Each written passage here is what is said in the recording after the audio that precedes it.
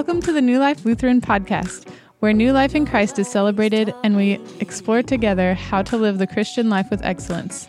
Thanks for listening today. You can find our podcast at nllutheranpodcast.com. You can subscribe on Podbeam, Spotify, iTunes, and Google Play Music.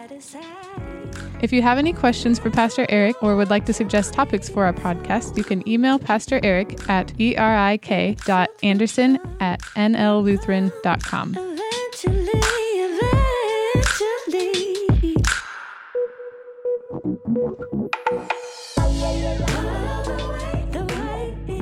This morning. Well, I'm Pastor Ben. It's my privilege to share God's word with you this morning. And there's something you probably know about me, and I think I know it about you, is that we like stories, right? And I'm confident to say that because in America, we have a whole section of California dedicated to what? Storytelling, don't we? These amazingly talented people who gather together, they develop movies and TV series, they write books, right? They use all their creative genius to tell stories. And they make a lot of money doing it. And like I said, they're very talented at it because they're not just storytellers, they're good storytellers. Because the rest of us can tell stories, but we're not going to get rich off it, more than likely. But these people have been touched by God, right? They have this amazing ability that God has given them to tell stories. And when they tell their stories, even though it's about fictional characters, we get locked in, right? We get connected to these characters. When they're happy, we laugh. When they're sad, we cry. We find ourselves in these imaginary characters. But there's a difference between a good storyteller and a great storyteller. You see, a good storyteller can tell us a story that we get connected to, and they can make some money, but a great storyteller can do the unimaginable. They can actually tell us a story about people that we never thought we had anything in common with. People like the bad guys, right? People that we find morally reprehensible. And yet, when they tell their story, we get connected.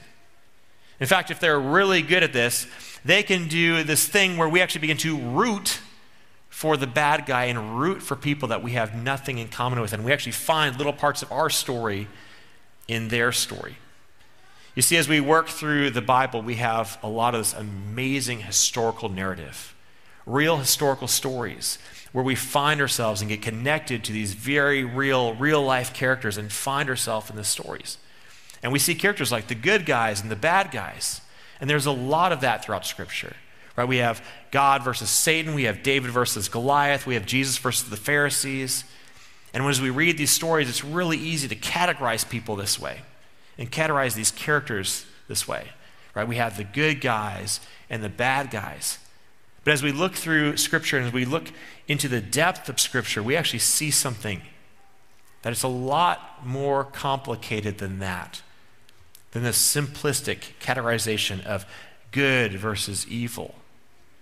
You see, all throughout Scripture, we see a central truth that God loves everyone, no matter what category that we want to put them in. And we're told in Scripture that it's God's hope that no one should perish, meaning that everyone has a real relationship with Jesus Christ. And so you see how complex these stories truly are. Because no matter what category we put these people, God still loves them. God still wants to have a relationship with them. God still reaches out his hand of grace to them, hoping they will receive it. And this is an amazing truth of the Bible, that anyone and everyone has the opportunity to receive God's grace. But as amazing as that is, what's amazing to me, and what's difficult for me to understand, is when God reaches out his hand of grace to these people who desperately need it, but yet we reject it time and time and time again. As we look at the New Testament, we see a group of people that rejects Christ's offering to them time and time again. These guys are called the Pharisees. And the Pharisees we would put in the category of bad guys. And the reason we put them in this category is because time and time again, not only do they reject God's grace, but they also intentionally work against it, right? They try to stop his ministry, they try to stop his influence, and they even, in the end, try to stop his life. But despite that, even in Christ's last breath, what does he say about these people and all the other bad guys in the story? He says, "Father, forgive them, for they know not what they do." Well, this morning we're going to take a deep dive into these characters that we call the Pharisees. Real life people with real flesh and blood that Jesus really cared for. And I think as we step into their story, we're going to find ourselves in their story.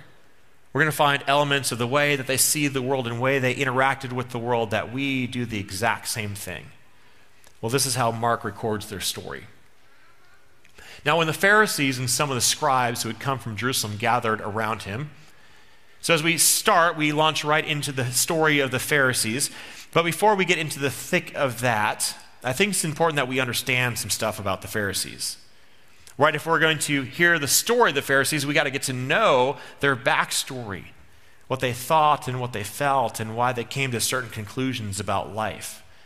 You see, the Pharisees, they didn't just come onto the scene when Jesus arrived. It wasn't like Jesus started his ministry and the Pharisees showed up. They had been around for a while. You see, they became a formalized, distinct group about 200 years before Jesus. And they were well respected in the community. They were well respected.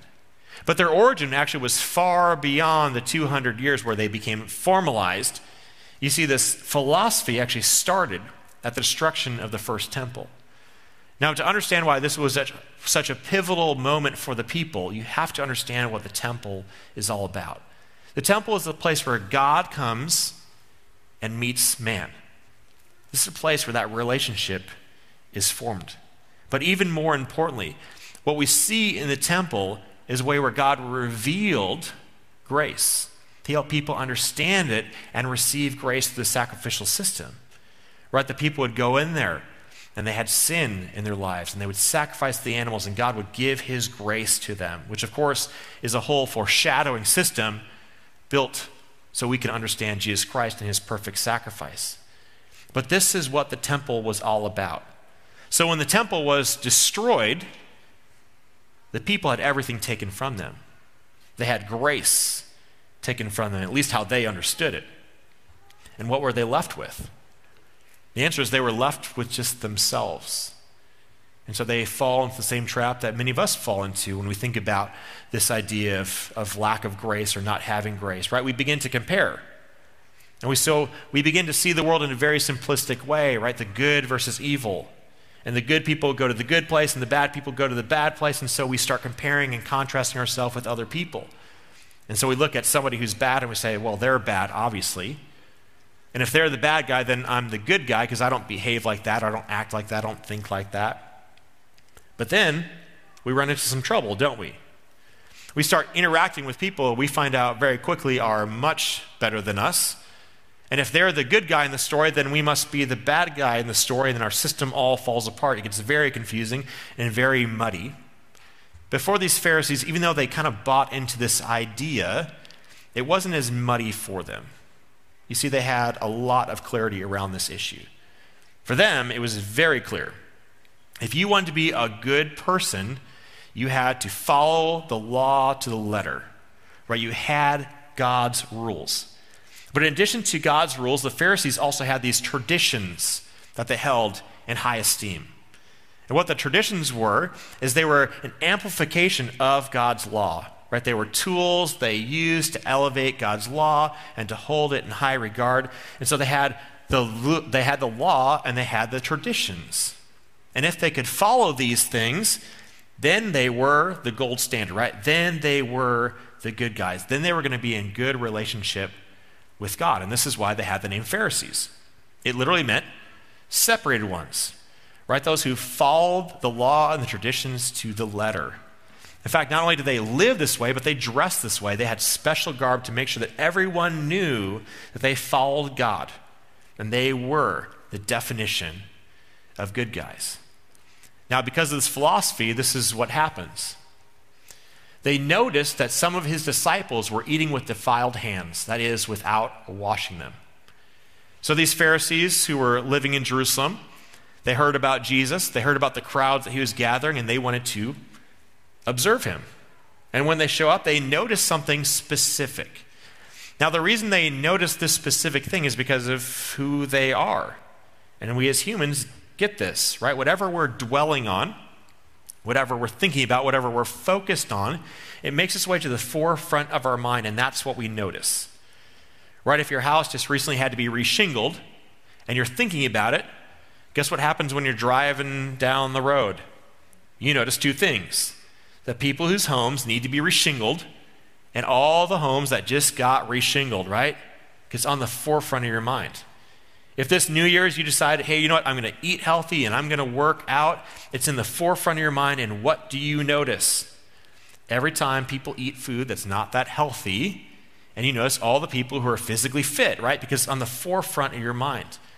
So these Pharisees, this is what they're seeing because this is what's on the forefront of their mind, right? We have to follow the law, and we have to follow the additional traditions. And so anytime they saw somebody not following these, it would send off this red flag in their mind. And so they see the disciples, right? Christ's disciples, and they're not washing their hands. And this drew their attention. Now, this isn't just personal hygiene. It wasn't like they were concerned about washing their hands for 30 seconds because of the CDC regulations. That wasn't what was happening here. It was based on their traditions. And this is what Mark tells us about their traditions. For the Pharisees and all the Jews do not eat unless they thoroughly wash their hands, thus observing the tradition of the elders. And they do not eat anything from the market unless they wash it. And there are also many other traditions that they observe, the washing of cups, pots, and bronze kettles. So this is what the Pharisees were all about. And this is where they got themselves into trouble. You see, it wasn't a hygiene issue, it was a tradition issue. You see, what the Pharisees were doing is they were taking God's truth, God's word, the Bible, and then they were taking their traditions, which were meant to help support the law and amplify the law, and instead of keeping them where they should be, they elevated them to the same level. Now, as we hear about this, we might think negatively of the Pharisees. But as we analyze our own life, especially in the church, I think we see that we do this all of the time, don't we? Right? We have God's way and God's truth, and then we have something that we feel will amplify that, or support that, or help that, and so we start doing that. And it has a point and a purpose and a strategy. And then over time, we elevate it to God's word. We call that traditions, right? We have church traditions, and we find ourselves elevating them to the same level, and that's where we get into trouble.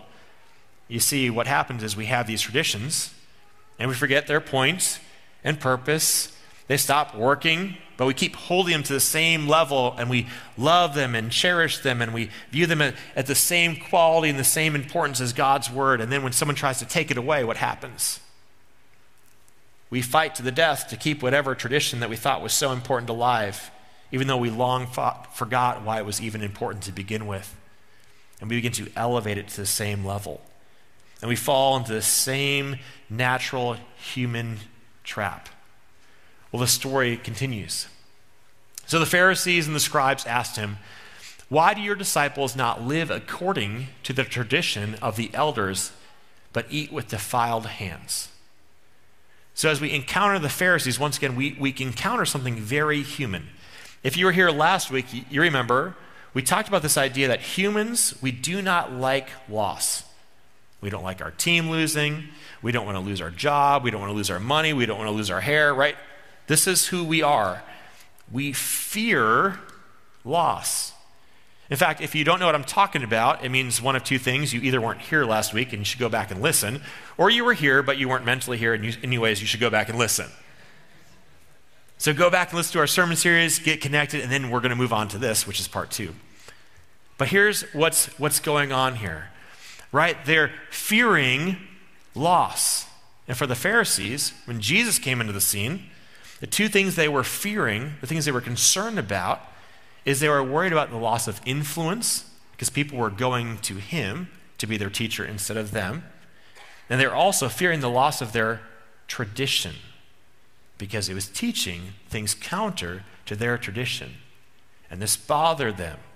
And so they asked this question, Jesus, why do your disciples not follow the traditions, right? Why are they not washing their hands? Now, as they ask this question, understand that not all of them had the same reasoning for asking this question. And I believe there's really about two groups of people, two groups of thought. You see, the first group was trying to criticize Jesus. And so what they're saying is, your disciples don't follow the traditions, therefore they are the bad guys in this storyline. And if you're their teacher, then by default, if you don't fix them, you also are the bad guy, right? It's a criticism. But I think also built into that criticism, there's another train of thought, which is the curiosity. And I think they really are wondering, why do they not wash their hands, right? This is the tradition after all. This is what we do. This is what we've always done, right? This is what's supposed to happen. So why don't they follow the tradition, right? They are just curious. Well, he responds. He said to them, Isaiah prophesied rightly about you hypocrites, as is written. The people honor me with their lips, but their hearts are far from me. In vain do they worship me, teaching human precepts as doctrines. So he responds, and he uses these words that seem so harsh and so aggressive. But remember, there's always an undercurrent of love, right? He cared about these people. He wasn't trying to destroy these people. And so what does he do? He doesn't just use his words. He uses the words of the prophet Isaiah, right? Encapsulated in their Hebrew Bible as we know it, the Old Testament. What he's trying to do is help them understand where they have fallen short and to help them see a better way. So he uses these words that they know. He uses these words that they respect to get their attention, to help them find a better path. And then he goes on to give his own understanding connected to this truth. This is what he says. You abandon the commandment of God and hold to human tradition. Then he said to them, you have a fine way of rejecting the commandment of God in order to keep your tradition. What did he want them to understand? That not only had they taken their tradition and elevated it to the same level as God's word, but they had done something much, much worse. They had taken their tradition and put it above God's word. And when we put our tradition, our worldview, our philosophy, our desires, and our hopes above God's truth, we usurp what God wants. And before we criticize the Pharisees too much, we find ourselves in this story, don't we? Because it's really easy to do this. And what we do when we take our worldview and our philosophy and our hopes and dreams for life and we put them above God and above his word, then what happens is we naturally look at God's word and we cherry pick out the stuff that benefits what we think life should be. And the rest we're just going to ignore and pretend it's not there. Or we do something worse. We go into God's word and we twist it and manipulate it so it matches exactly how we think God should act instead of bowing our knee at the throne of Christ. And this is what these Pharisees were doing. So Jesus, he's going to call them out. He's going to point specifically at the point in their life where they are failing in this regard. This is what he says. For Moses said, honor your father and your mother, and whoever speaks evil of father or mother must surely die. So once again, he goes back to the Old Testament, the law that they would know and they would respect, the law that they were trying to follow. Remember, they followed every law to the letter, and they knew the 10 Commandments. And most of us in this room, if we've gone through confirmation, right, we know the 10 Commandments. We know we are called to honor our father and mother. This is real law with real consequences. But if you went through confirmation or if you've been around Lutheran Church for a while, you also understand that we have a beautiful understanding of the law. So if you're Lutheran, you're going to know this. If you're not and you're trying this out or you're kind of new to this whole Lutheran Church thing, you're going to learn something really powerful here. You see, as Lutherans, when we see the law, we see that God has actually uses the law in 3 different ways. The first one is to keep civil order, right? So we don't just go and do whatever we want to do and society is in chaos, right? It keeps civil order, one. The second thing that we use the law for is to look at it and analyze our lives And when we do this, and when we think, okay, have I always honored my father and mother? Have I never spoken back? Have I never disregarded their advice? Right? We realize really quickly that we are perfectly imperfect, which means we are in desperate need of a perfect one, which is Jesus Christ. If we have any hope of going to the perfect place, our imperfection cannot go there, or we would just ruin that place. We need a relationship with Jesus Christ who can place his perfection on us, right? That's what the law does. It shows us that we have fallen short. But here's the third usage of the law, and this is really critical for us as believers, right? Once you have trusted in Jesus, once you have faith in Jesus, right? Once he has placed his perfection on you, then the law comes back to you as a gift, right? As a new way of life. And so when we encounter the laws like this, we ask ourselves, what is Jesus trying to teach me? What is the new way of life? And as I think about this section, we see a lot of powerful truth in this, right? Because if you're a parent, you know this. You love your kids and you want the best for your kids, right? I want the best for my kids. And guess what? I'm older than my kids, aren't I? And you're older than your kids, aren't you? Which means you've had more life experience. And when life experience is properly thought through and applied, guess what you get? You get wisdom. Which means as children, no matter how old we are, if our parents are alive, they have more experience, hopefully more wisdom, and they have a lot of great advice to offer us. And so we go to them because we trust them, because they love us, and we honor them, and we receive the benefits from it.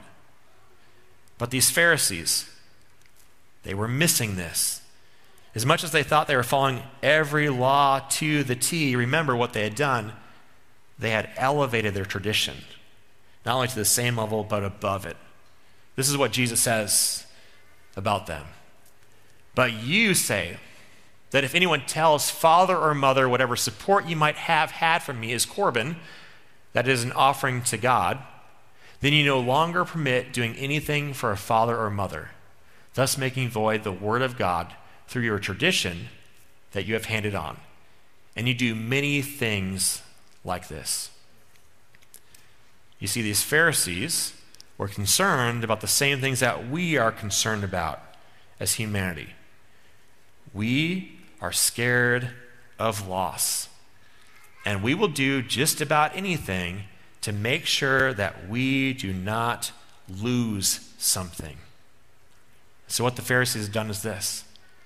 They elevated this fear, and along with it, their traditions, to protect them, and then manipulated God's word, which has this beautiful truth in the Old Testament called Corban, which is an offering to God above and beyond what we'd normally give. That's what it was meant to be, right? It's a beautiful gift to God where we live with our hands wide open to a God who's richly blessed us. That's what Corban was.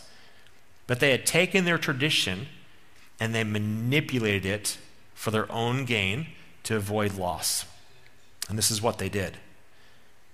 When their parents got older, the same parents who raised them and cared for them and provided for them for all those years, right, when their parents got older and they had their own need because they could not work and they had some health issues and the kids were expected to fill in the blank and help them out, these Pharisees, what they would do is they say, well, I'd love to help you. However, my money, I've declared it Corban. I've given it to God, which doesn't mean they actually gave it to the temple so the temple could use it for God's ministry. No. They just labeled it that way. So when the parents would come and say, I have this need, or man, I'm really hurting, they'd say, well, you know what, I just don't have any cash on hand. I have God's money, but you can't use that because I don't own that anymore. I can't borrow it to you. I can't give it to you. And they would label everything Corban. So they didn't experience loss. Do you see how horrible and corrupt this is? But you see how easy this can happen in our lives when we take the way that we want life to be and we put it above God's word, and all of a sudden we get into these dark, deep waters where we're justifying our actions and the way we want to see the world, and we start twisting and manipulating God's word. That's what's happening here. But Jesus has a different way, a better way. This is what he says. Then he called the crowd again and said to them, listen to me, all of you, and understand. There's nothing outside a person that by going in can defile, but the things that come out are what defile. You see, Jesus, he wasn't concerned about tradition. He wasn't concerned about the washing of hands. But what he was concerned about is the washing of the heart. Because he knew that if he could have your heart and transform your heart, he could transform your life. And he could transform the people around you that are connected to you. He'd transform your community, and ultimately he would transform the world through you because of the offering of your heart to him. As we work through this story, we see ourselves in this story. We see powerful truth in this story. But I think the thing that's really the most interesting to me in this piece of history is that God was interacting, Jesus was interacting with the bad guys.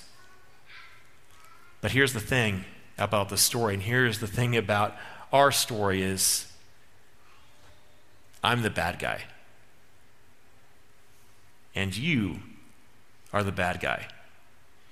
You see, as we work through God's story, what we see is a story about a lot of bad guys and one good guy, which is Jesus Christ. But God wants something different for you. He wants you to hold your life with open hands and declare your heart, Corbin, and your life, Corbin, and your family, your kids, your spouse, Corbin, and your work and your skills and your hobbies, everything in your life. He wants to declare it Corbin. Because the only way not to lose in your life is to give it away. And we give everything away to Jesus Christ, who wants a better way for us.